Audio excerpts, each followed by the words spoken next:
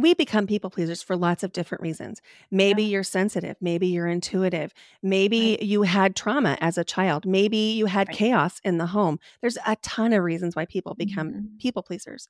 We often hear people wishing us a long, happy, and healthy life. But what if the length isn't what matters most? What if instead it's the breadth, depth, and purpose of each day that matters most? Welcome to the Live the Width of Your Life podcast. My name is Annette Ardelian Kuzma, and join me weekly as I interview guests who made changes in their own lives to live more fully with intention, gratitude, and joy. Be prepared to be inspired by their stories of how they shifted their mindset, took courageous action, and designed the life that they always wanted to live.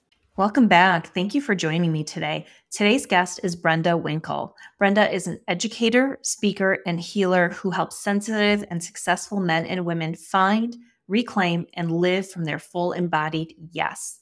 Through empowering her clients to understand their energetic hygiene, establish healthy boundaries, and heal their nervous systems, they are able to create their yes-filled lives and move through their days with more freedom, ease, and joy. She is also the host and creator of the Your Yes Filled Life podcast, a globally rated podcast in the top 5% of all podcasts. And her mission is to help people feel better. She says, you have something special that the world needs. The best way to heal the world is to help one person at a time find their purpose, their passion, and peace. Healed people heal people. Brenda is also a certified trauma-informed breathwork facilitator, an energy healer, an empath, a highly sensitive person, and an intuitive. And she was a music educator for 26 years before she started her business. We covered so many topics today that I think you're really going to enjoy. And I hope that you take the time to listen to today's episode. And if you enjoy it, if there's something that really resonated with you, please like, rate it, and share it with others. Take a listen. Brenda, thank you so much for joining me today. I'm so excited to have you here with me. Thank you for inviting me, Annetta. I am thrilled to be here. I can't wait for this conversation. Me too. And so, for those that don't know you or maybe don't know a lot about your journey, what would you like to share with the audience about your journey and who you are? As a small child, I was very able to read the room, and I was able to pick up on the emotional states of all of the people in the room, and to be able to not only sense and see what they were feeling, but to be able to feel it in my own system. And that manifested in me trying to make other people feel better because it made me feel better. And so I viewed this as kind of my superpower, not realizing that what I was actually doing was people pleasing. And as I grew in sensitivity and I started to grow in intuition, it kind of freaked people out. And so I shut the intuition part down and supercharged the people pleasing part because that was the acceptable part. And it was actually easier and simpler for me to feel other people's emotions than it was for me to feel or deal with my own. And so what that meant was I found myself in some toxic relationships as I grew up, toxic friendships, toxic romantic relationships. And it was because of my ability to feel and sense what they needed. And then I was able to feel like I was doing something really important and helpful. And so I liked it. I actually had a payoff for doing those things because it felt better in my system. And then when I was in my 20s, I started to realize that it was coming at a really steep price and that I was outsourcing my own happiness in order to make other people feel better. But I didn't know what to do with it. I just kind of sat with it and continued to try and figure it out. I became a teacher, became a music teacher, and I taught at all levels. My passion was choral music. I was a choir director for many, many years. And then when I left a toxic, unhealthy marriage in 2007, I realized that I needed to heal. I needed to figure out a different way to exist, a different way to be sensitive and not take on everybody else's stuff. And so I went on a long healing journey that started with yoga and ended up with me becoming an energy healer because I was experiencing so much healing from the energy healing I was experiencing as a client that I was like, I have to give this to other people. And I was still teaching at that time. And so I was working very part time as an energy healer, coach, guide, supporter, and still trying to really figure out what my role was. And then I realized that my sensitivity was actually my superpower. If I could create energetic hygiene. In other words, if I could find a way to keep what was mine, mine, and what was yours, yours, and not allow myself to merge into other people, then I could still maintain my sensitivity, my awareness of how other people were experiencing the world and what they were feeling. And then I also had time, space, bandwidth to deal with and feel my own emotions. And that's when my life really began to change in wonderful ways. What an amazing journey. And I love that you started at childhood and that you gave us sort of this broad view of how you got to where you are today. But I do want to go back a little bit to your childhood. So, when you said that at a young age, you noticed that maybe you were intuitive and you were sensitive and you could pick up on people's feelings. How old were you and what did that look like? Like in a practical sense, what did it actually look and feel like for you when you noticed that Mm. maybe what you're experiencing might have been different than what other people were experiencing? Well, I don't remember not being sensitive or intuitive. I don't Mhm. have a recollection of the first time that Yeah. something came in. It was just always how I showed up in the world. But one way that I began to know very early on that I was different from other people was when I would have a knowing of how people were feeling that they hadn't articulated, and it kind of freaked them out a little bit. How did it And freak them out? it would be, for example, if I would say to a teacher, "I can tell you didn't have sleep last night, and I know that you might have had a fight at home." It was really disarming, and it freaked them out. And Yeah. as a small child, I didn't understand why she was scared. I didn't understand, number 1, that I had crossed a boundary. And I was saying things that I didn't really have a right to say because I just didn't have the maturity to know. And Mhm. number 2, I began to shut down that kind of stuff because I Mm. recognized it was unwelcome. Interesting. So then you said you shifted to the people pleasing. So you're able to still leverage the intuition, the feeling, but Mhm. instead of engaging in dialogue about it in a way that maybe instinctively you wanted to, you then said, "Oh, I kind of feel what they need.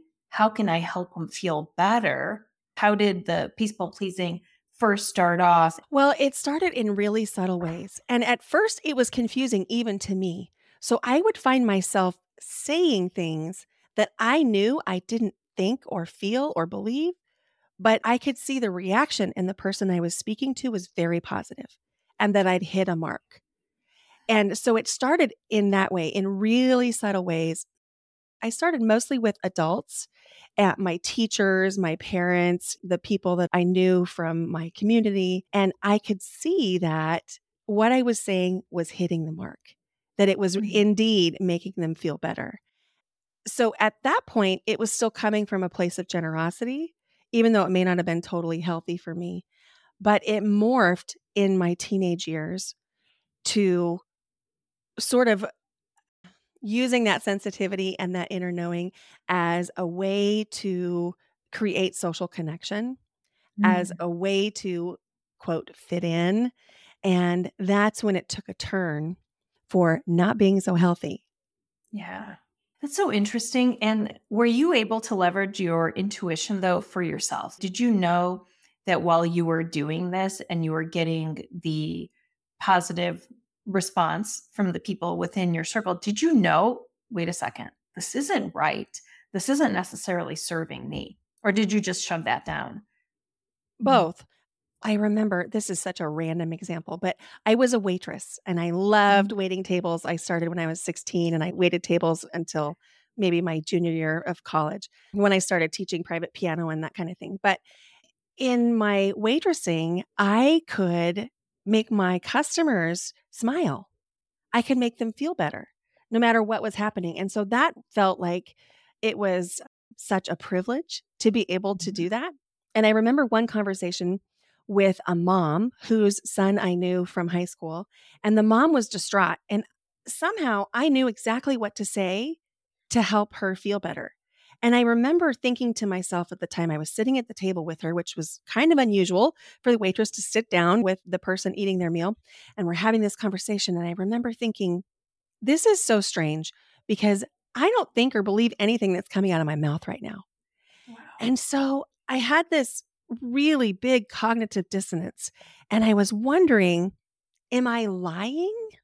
Like, Mm. is this dishonest right now?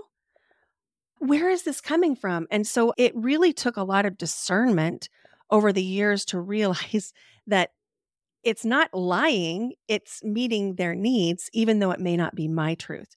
And so as I've gotten better at distinguishing my feelings, my thoughts, my beliefs from somebody else's beliefs, now I'm able to articulate, I can tell that you need to hear this instead of it coming from me so that I feel Mm. like I'm in integrity with what my beliefs might be.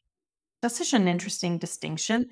And I think so many people are people pleasers. I know that it's something that I've been working on my entire life as well. And these behaviors, they start when we're young. And like you said, we're young, we don't know. Those are formative years. And when people are helping to reinforce the behavior, especially adults, you can see why it suddenly becomes part of our identity. Did you struggle starting to peel this back and starting to let go of the people pleasing? Like, was it challenging when you decided that you were going to shift a little bit and your perspective around that? It was. It was very challenging. It's so habituated that as people pleasers, and we become people pleasers for lots of different reasons.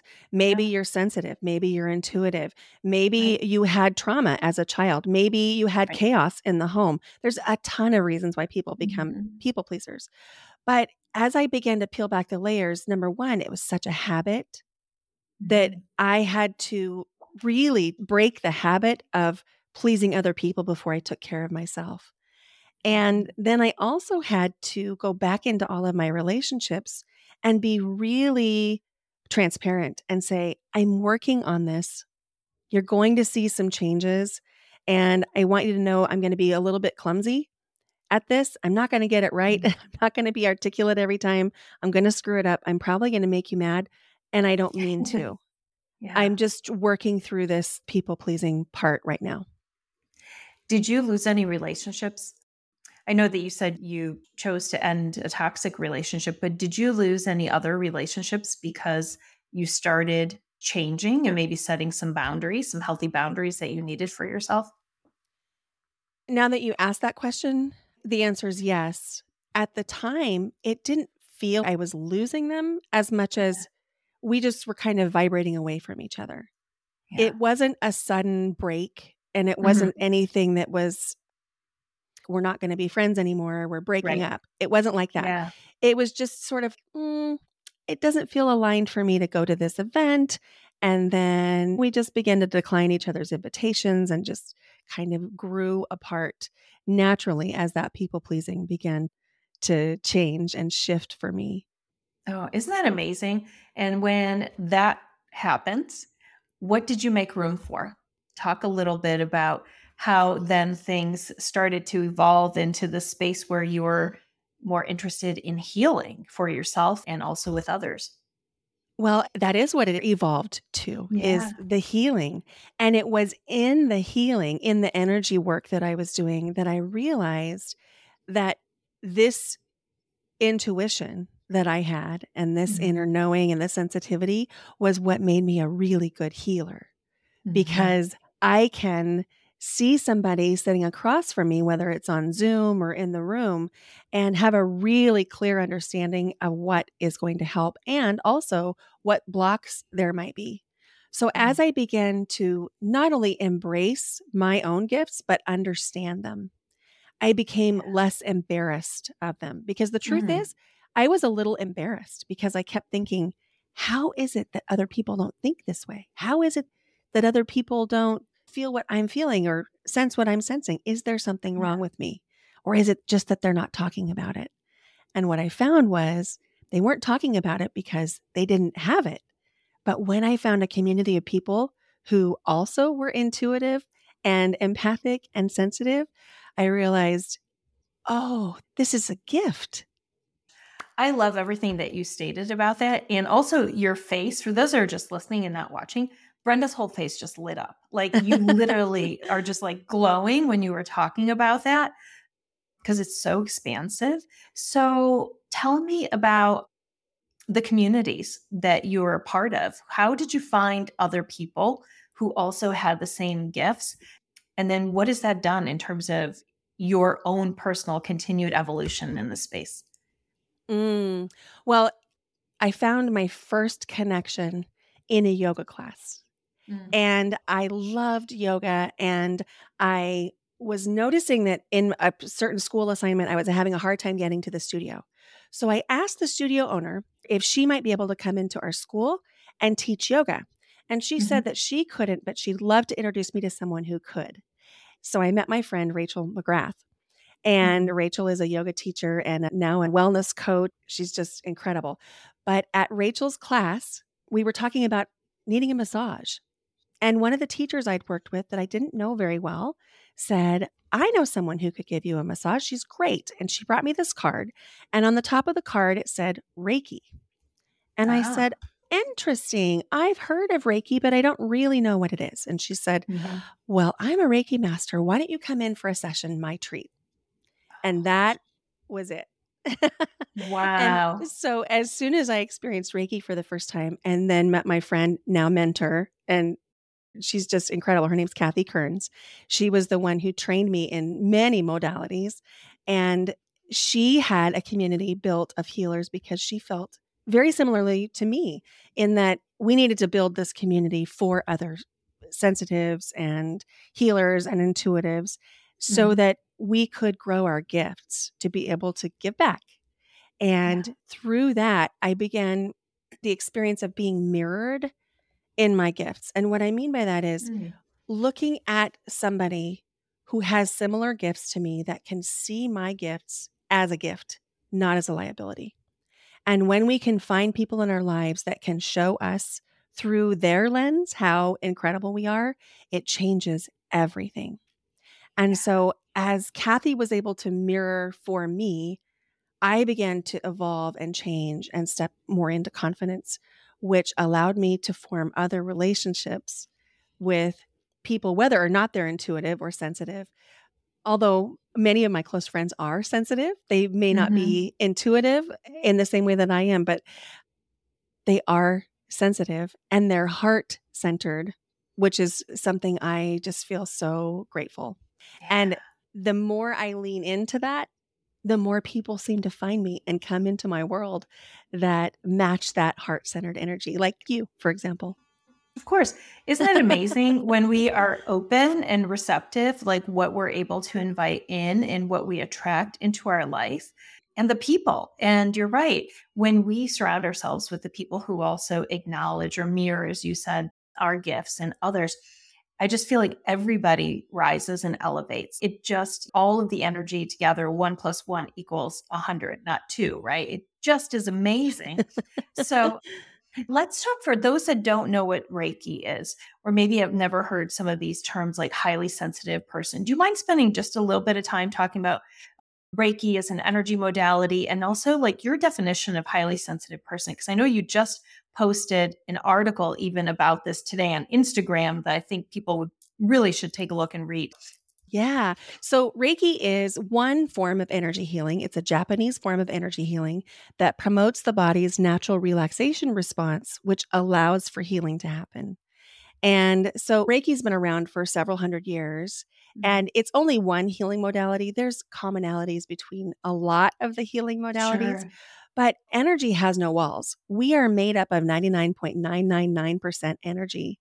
And Mhm. so that's the reason that energy healing can be so transformative. Even the breath work that you and I both do is a form Yes. of energy healing. And Mhm. when we can shift the energy into the direction of the things that we really want in our lives and away from the things that we don't feel as good about, our lives change dramatically. So I just love that. And I have a question for you that I want to come back to. I just want to plant the Sure. seed. I'd love to hear Yeah. more about your people pleasing healing journey and your sensitivity. But before I ask you that question, I want to just explain what being highly sensitive is. So Yes. it used to be kind of a taboo term, quite frankly, like you're too sensitive. And I'm saying that in air quotes, of course. But there was a research study in 1997 that revealed up to 20% of the population has more neurotransmitters and neuroreceptors in their brain, making them what pop culture has termed highly sensitive. There was another paper that was released in 2019 that also talks about these sensitivities being part of our biological makeup. And this paper in 2019 said that between 20 and 30% of the population is actually highly sensitive. So, some of the qualities of somebody who's highly sensitive might be that they have saturation points of sound that are lower than other people. Like maybe at the end of the day, it just gets to be too much and they need some quiet in order to function. Or it might be that scratchy or uncomfortable clothing is just intolerable. Or it could be that bright lights in the room, even sunlight, really tax the nervous system. Or it might be that you need more space to function and space and time to think and process. And if you don't allow yourself that, it just feels like constant chaos. So, those are just some of the qualities of somebody who might be highly sensitive. And it's important to acknowledge because if we had a best friend who we knew felt better in a soft fabric and lighting that was ambient with lamps and quiet music playing in the background, we would do that for our best friend because we know that it would make her feel better. Of And course. if we ignore that in ourselves, it really starts to affect how we feel about ourselves. And it also can lead to resentment. We start to resent the people around us, even though they've not done anything, but we're resenting them because we want to feel better and we don't. And so taking care of that. I'm sorry, I interrupted you. Go ahead. I saw you were going to No, say not something. at all, Brenda. I was just going to acknowledge that it's so interesting because people always use the term, oh, you're so sensitive. It definitely was like a judgment. And usually I think people implied that somehow the person was responding in a way that is different than they would respond, right? And so there was a judgment that it was wrong. But I think about these young children because my daughter was a highly sensitive child. And I knew that. And I read a book about it because she definitely was sensitive to noise and to light and smells, like if certain food, or we took her to a restaurant, Macaroni Grill, and opera singers used to sing, come to the table. She'd plug her ears. It was just too much for her, or if there are too many people around. But I think about our classrooms in the United States, which every wall, every space is filled with stuff. And it is not a soothing environment.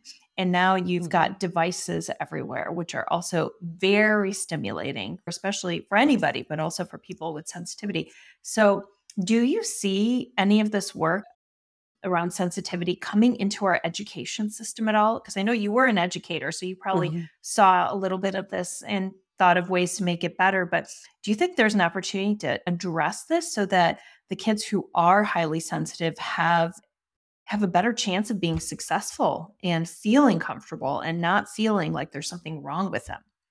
Absolutely, I do. And, you know, there is at least 30% of the population in children that is sensitive. And it manifests in oftentimes less than ideal behavior. Because Yes. when we see it in children, it's often at their breaking point. And so Right. it shows up as tantrums or acting out or defiance. And maybe it looks like avoiding eye contact or covering the ears, which may not be great in an educational setting because if the Right. teacher is asking for eye contact or sees a child plugging their ears, it can be interpreted as disrespect, but it's not. It's literally a coping mechanism on the part of the kid. And Yeah. so I saw this a lot. And I also want to back up and just say one thing. being highly sensitive is not diagnosable. It's not a disorder. There's nothing wrong with you. It is not the same thing as a sensory processing disorder, which we do hear about in education, especially in special education. This is not a disorder. This is not something that you could go to therapy or even should go to therapy, like occupational therapy or something about. It is literally just a different way of processing sensory input and emotionality and space. And so knowing that it's just a different way of thinking and engaging with the world can be supportive. But in classrooms, and in fact, I have a presentation about this that I teach in schools to teachers and offering to teach them breath work and then also some ways to help de-escalate tense and chaotic situations for students and also prevent the escalations using breath work and some things that just go hand in hand with sensitivity. And the great news is that because the highly sensitive kid is the most reactive and the most sensitive, it's still going to benefit every other kid in the classroom. That's So right. some of these themes might mean taking breaks from overhead lights. It's amazing what an impact that can have on the classroom. And so if you've got the bright fluorescent lights, maybe you can create a little bit of softness by putting one of those fabric covers. They make them in fluorescent light sizes, or you could sew one yourself and just kind of tone down the light a little bit and create some ambient lighting in the corners of the classroom. And so for the parents out there, this is something that your teachers are going to be financing themselves. So if you want to help your kids, help your teachers buy these items, because otherwise they're coming out of the teacher's pocket, because every teacher is responsible for creating their own classroom. Yeah. Oh, I'm so glad you added that, because my sister and brother-in-law are educators and so many other folks that we know. And you're right. Sometimes people would like to be able to do something and be able to finance it, but it may not be available to them. So what a wonderful tip to remind people to help out, especially even if it's not their own child, for the benefit of someone else.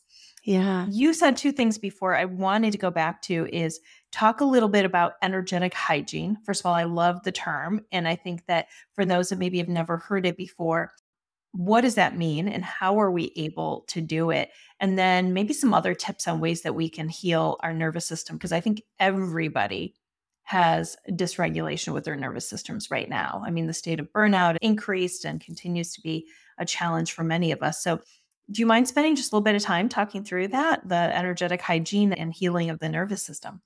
Yeah, I would love to. So if we think about energetic hygiene, the word hygiene meaning clean, and Hmm. energy referring to our own energy. So if you've ever just said to somebody, I love your energy, Yeah. we all often understand and intuit what energy is, and yet we don't realize that we also have it. And so when you're attracted to someone, you're attracted to their energy. Okay, so just kind of understanding a little bit about that. So, like I said, we're 99.999% energy and only 0.001% matter. One Mm. way that we can clean up our energy, and this is so simple, is to hydrate. So, of the 99.999% of us that is energy and the 0.001% that's matter, that is between 60 and 70% water. So, if we're dehydrated, we're like a raisin. Think about the difference between a Oh, grape and a raisin. So, we're yeah, just not not, good. it's not good. And think about how absorbing, is that the right word? Absorbent? Yeah, thank you. That's it. Yeah. Absorbent a raisin is. If you soak a raisin in something, it soaks stuff up. But Yeah. if you put a grape in something, it's not going to soak things up. Right. We are the same. So Mhm. by hydrating ourselves, we are, I mean, that's like step one of creating energetic hygiene, because we're not absorbing, we don't have the absorption for the other stuff. So that's something simple that we can all do. And that's going to require us to use the bathroom more than we are currently using the bathroom. And so I tell all my clients and everybody that I know, if you can make one move today that will literally change the rest of your life, it's go to the bathroom when you have to go. Yes. And when we, Non-negotiable. Why is that even exactly. a thing? Why is that a thing, Brenda? I know. I wondered the Yeah. same. I wondered the same. So if we allow ourselves to go to the bathroom, then another thing starts to happen. We realize how much we've outsourced our own power and our own agency. Because if you are sitting there holding it and you're uncomfortable and your bladder starts to hurt and then your belly starts to hurt and then your hips and your pelvis start to hurt because you have to go to the bathroom so much, and then you finally go and you start to feel better, but then you realize, I could have gone to the bathroom an hour ago and felt better this whole hour, and I wouldn't have been thinking about, where's the Yeah. escape hatch? When can I go? I wonder if Right. they're done talking. And one of the things that you'll notice in really successful people, all really successful people in any career field, is they will tell you, excuse me, I need to use the restroom. And they will go. Okay, I need to stop you right here because I love this conversation, because I will tell you right now, when I work with companies and do wellness programs for companies, people absolutely admit that they're not going to the restroom. They're not drinking their water because they can't take breaks, because there is no breaks in between meetings. It's really this crazy pace and schedule that we've created where we are denying ourselves basic rights, basic agency, as you said. But don't you think that some of this behavior starts in school when we were younger and it was so embarrassing to raise your hand and to be said, wait until the class is over or not now? And we were denied sometimes the ability to use the restroom when we needed to. 100%. And it starts with the teachers, because the teachers are also being denied the use Right. of the restroom. And so one of the things in the last 4 to 5 years of my teaching, before I transitioned out fully, was I would dismiss the class 1 minute early and take the next class 1 minute late, because my schedule was back to back to back to back classes, 12 a Yeah. day, Yeah. 30 minutes each, and the only break I had was at lunch. And so I decided that I had it. I had complained about it for years, and I was like angry and resentful. And Yeah. finally, I decided I'm going to dismiss them 1 minute early. I'm going to go to the bathroom. I'm going to come in 1 minute late, and everybody will be okay with it. And I just decided. And you know Yeah. what? They were all Yeah. okay. And then I went to my principal a little bit guilty, and I said, hey, this is what I'm doing because the schedule doesn't allow for me to use the restroom. And my principal said, oh, well, that's a good idea. I wonder why we didn't think of that earlier. Yeah. And I Right. had this whole story in my head for all these years about why I couldn't possibly use the restroom. And I think that we do that to ourselves in any number of careers. Right. This is great. So, permission to everybody listening: use the restroom when you need to use the restroom, and teach your kids to Absolutely. do the same. And I love this notion. I hadn't heard this before, of hydrating, because then when you are hydrated and like a grape, you cannot take on, I guess you were saying, other people's energies, or we're less Mhm. susceptible of Mhm. picking up other energies. So that's awesome. Yeah. Yeah, it's so impactful. And there's a couple other things that you can do. If you're not super activated or escalated, something you can do just right now is to just come back into your central channel. Mhm. And what I mean by central channel is, if you imagine your spinal cord, just imagine pooling your energy from your head to your sit bones, just pooling your energy in that column. That's really impactful. Now, in case of an emergency, and an emergency would be, let's say that there is something going on at work that's very stressful and everybody around you is activated and escalated, and there's just an elevated amount of stress. You can Mhm. zip up, like Mm. literally zip up, going Yeah. from the bottom of your torso up over the top of your head, and making the physical motion of zipping up is so helpful. And I wouldn't necessarily advise you to do this like in a romantic relationship. You don't want to zip up against your spouse, because it does create a little bit of an energetic barrier. But in those stressful situations at work, or even maybe if you're having a conflict with your spouse, you could do that just to be able to understand better what's mine, what's my Mhm. responsibility, how am I feeling, and leave what's yours to you. Mm. And so that zipping up is really helpful. And you can teach it to your kids too. It makes such a difference, because our kids are going into really chaotic environments right now. Not because of teachers, because teachers are doing absolutely wonderful work and they're doing the best that they can. And they're being asked to do so much with no resources. And so Right. the environment is chaotic. Even the best environments are a little chaotic. And so if you can teach your kids how to zip up, it really will impact them in a positive way. I love this one. And it's something I've been practicing for years because I remember hearing that the reason we feel uncomfortable when someone looks at us up and down is because what they're doing is the opposite. They're energetically unzipping us. And so you feel when someone's like looks from up down, you're like, that doesn't feel good. It feels a little icky. I feel vulnerable. But choosing to zip ourselves up, and before you go into those situations, I've done it so often. And I did it, especially when I was in my corporate career, but also when I know I'm going into stressful situations or with certain folks, it's just really is helpful. And I've taught that to my kids too. I just think it's one of those things that absolutely works. I love Yeah. that. Could you tell us a little bit about your people-pleasing healing journey? Sure. So mine started, and those that listen to the podcast know this. So I immigrated to this country as a young child. So came here when I was 4. And by the time I started kindergarten, I didn't speak any English. I still didn't speak any English. And so I couldn't communicate. Think about it, sitting in a chair and unable to communicate. I had a tutor that would come in for like, I don't know, an hour, half an hour during lunch or something. But most of the time I was just sitting there and observing. And so I wanted to fit in. My biggest desire was fit in, don't stand out, don't be different, try to make friends, get the teachers to like you, really sort of gaining that the authority figures to like me and to acknowledge me through any way that I could. And so I couldn't communicate well, and I wasn't able to read yet in English. Everything was hard academically until about second grade. And so I had to use whatever I could to get people to like me. And that was the one thing that I could lean on. But I also, it really heightened my observation skills. And so I think, like you, I'm intuitive in the sense that when you're not talking and you are listening, but you can't actually listen with your ears to understand language, you're watching interactions, you're watching behaviors, you're picking up on energy, on moods. And so I think those first couple of years, when it was probably the first year was hard. After that, I started developing this language skills because kids pick up on it. Then my perfectionism kicked in because I was like, now that I've caught up to everyone, now I need to be the best. Like now I want to stand out. So I've been working through all these things for the last 51 years.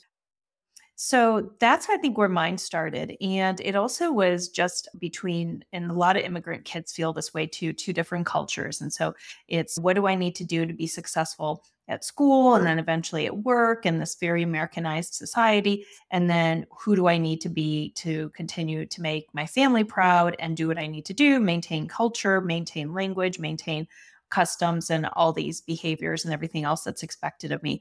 So it was a lot. And I think that sort of little soup of complexity defined who I was. And now I feel like over the last several years, I've been trying to shed some of those things and let it go and say, okay, I think I'm ready to put these stories down.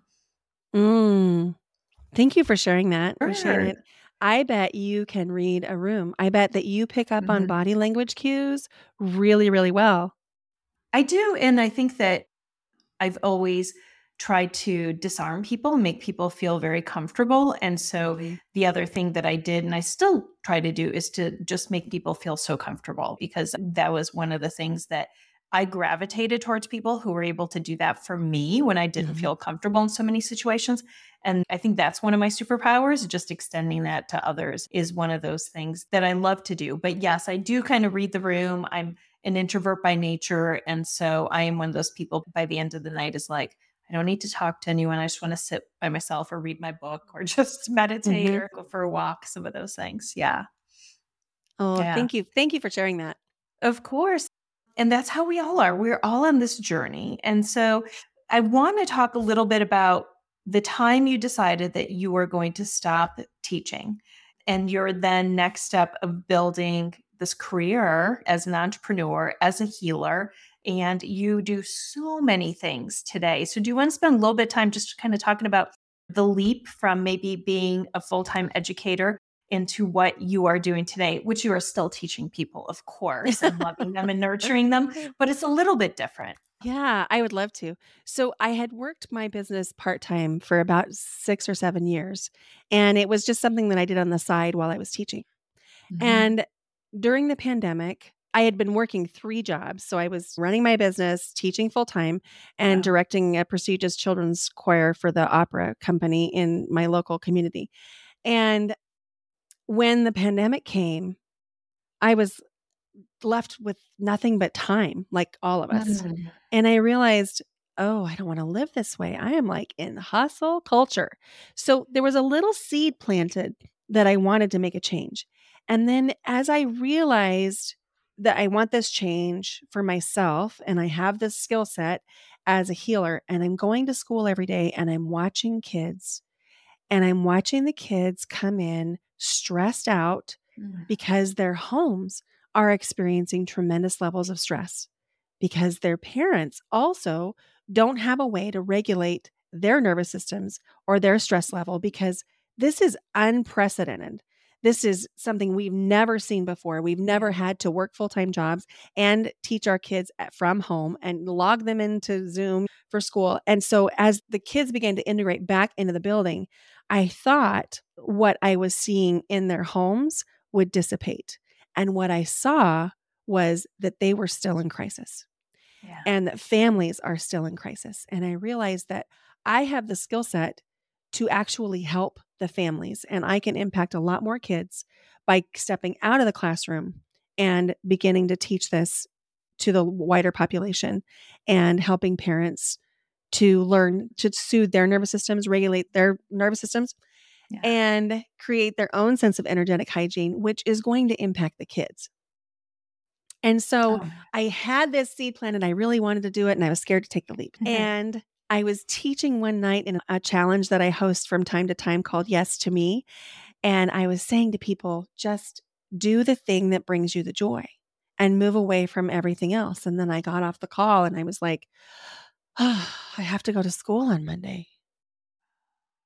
And I thought, ooh, there's an integrity problem there. And so Mhm. I logged on again on Tuesday and I was saying a similar message with a different way of saying it. And I logged off and I thought, I have to go to school on Monday.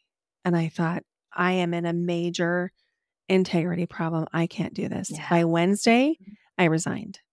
And Mm. school was starting the next week. And I said to the district, I'm so sorry. Thank you. Thank you. Thank you for having me. I loved my time here, but I'm not coming back. And they said, well, we understand. And while we wish you well, we really need a teacher. So we need to put you on hold and like have you work for us until Yeah. a certain period of time has passed, or we need you to help us find someone to fill the position. Well, I'm very well connected in the choral world. And so I reached out and within a day, I had the position filled and the rest is history. That was in August of 2022. And so I'm just coming up on the first year anniversary of taking the leap into running my business full time. Yes. Congratulations. Thank you. Congratulations. And of course, you found someone within a day because you were seeking to be in integrity. You were seeking to leverage your superpowers. You were seeking to bring all these things. You were already on your journey, as you said, for many years, right? Mm-hmm, 6 years, 7 years, 8 years, whatever it was. And isn't it fascinating that when you just feel that knowing so deep in your bones, in your soul, you're like, no, I can't do this anymore. Time to mm-hmm. go. Yeah. Yeah. And it was so clear. Like there was no Yes. question. It was like, Yeah. I literally cannot do this. It's Right. just not going to work. That totally resonates with me because I had the same feeling too when I left my corporate job. So, in a year, I just want to applaud all the things that you've done. So, can you just talk about you have a podcast, which is in the Mm-hmm. top 5% of all global podcasts, and your podcast is called It's a Yes Filled Life? Yeah. Your yes Because you filled just life. your Yes Filled Life because you just rebranded it. So, I did. Yeah. tell me about how long have you had the podcast and why you chose to rebrand it. I started the podcast in April 2022. And so it just passed its year anniversary. And I rebranded it because I realized it was called Waves of Joy because I truly believe that we can find joy in the ups and downs of daily life and that it's Yes. essential for us to do that. But I realized that the joy comes from saying yes. that Mm. we have to be willing to show up for ourselves and allow the things in that we desire. Allow ourselves to do the things that we want to do, that we're called to do, that make us feel really good. And so I realized that for me, the yes feels expansive and that the yes is the pathway to joy. And Mm. so I rebranded my whole company, my whole brand around the word yes. So Your Yes Filled Life is the podcast and the brand. And I help people find their yes. I love that so much. And so my podcast and, what I do is talking about living the width of our life, which I think is so similar. And Mhm. that's why saying yes just sounds amazing. What does it mean to you to live the width of your life? How would you define that in your own life? And what would you tell others who maybe aren't there today? Well, I think that there are stages, right? There's the stage where we're just kind of peeking through the curtains of, I wonder if more is possible. And Yeah. for that person, I would say the way to live the width of your life for the person just peeking through the curtains is give yourself permission to do one thing you really want, one Mhm. bold thing, whether it's going to a concert of somebody you really like, or maybe taking that dance class you've really wanted to take, or signing up for cooking, or watching a YouTube video on how to start a podcast, or whatever it is. Just give yourself that a little permission, a baby step, something that just feels really good. And for the person that is maybe more ready to embrace something bigger, I would say be bold and just do the thing and create support by seeking like-minded people around you. So, like in our community that we have together, Annetta, Mhm. we Mhm. elevate each other and Oh, yeah. find people like that. And if you don't have them in your personal life, and you may not, and that's okay. It doesn't mean your people are bad. It doesn't mean you have to leave them behind. It just means you need to put yourself in some different rooms. And Mm. then for the person who's really ready for the yes, I would say invest in yourself. Whatever that means, whether that means investing time or resources or money or effort in learning a new skill or in elevating the thing that you really want to do, just embrace it. And we all know this in some level. We all have it. It's the thing that we think about, the last thing before we close our eyes at night, and the first thing when we open our eyes in the morning. We know that we want this thing. And so Mhm. that's living the width of your life, is allowing yourself to do the thing that's going to get you one step closer to the thing that you dream about. I love that so much. And I am with you. I think that we choose to be joyful and we choose to be able to find those things that give us joy every single day, like this conversation with you today for me. And Brenda, I want to applaud you for all the amazing work that you are doing. I want to applaud you for being courageous, being bold, standing in your integrity, and creating not only this life for yourself, but then turning that into a business to help so many other people. You are definitely living your superpower and a yes filled life. And so I want to just applaud you for that because I think it's beautiful. Hmm, How can we thank you. support you? How can this audience support you and where can they find you best? Well, I'm on Instagram at Brenda Winkle, and I'm probably most active on Instagram. I'm on Facebook and LinkedIn. I'm a little bit less active there, but I'm there. My Yeah. website is brendawinkle.com. And if somebody's looking to find a way to their yes, I offer two things: a one on one offer called Heal to the Yes, which Mhm. is one on one healing and coaching and just breath work, getting whatever the muck is that might be in your Yeah. way of your yes, getting that out. And then I offer a group program called Yes Academy, which is designed to help you find your path to yes. And we dive into all the things, helping you dream into that yes, make it even bigger, and then really addressing with total reality and integrity anything that might be blocking it, and then lovingly helping you get those blocks out of the way. I love it so much. We'll be sure to include all of those links in the show notes. Thank you for your time today. I just really enjoyed our conversation, and I'm so grateful for you and grateful that you were part of my community. Thank you for having me, Annetta. I love this conversation. And if I can ever be a support for you or for anybody that's listening, I would love to be. Thank you for all you Thank do. you. Have an amazing day. You too. Thank you for listening to today's episode. If you have lost your zest for life, and wondering if there's more to life than this, I want you to know that there is. If you are tired of being burned out and overworked, I was there and now I want to help you. Download my free, easy to implement daily routines checklist to empower you to take control of your personal health and well-being and start to feel good again. Head out to my website for your copy, and I will see you next week.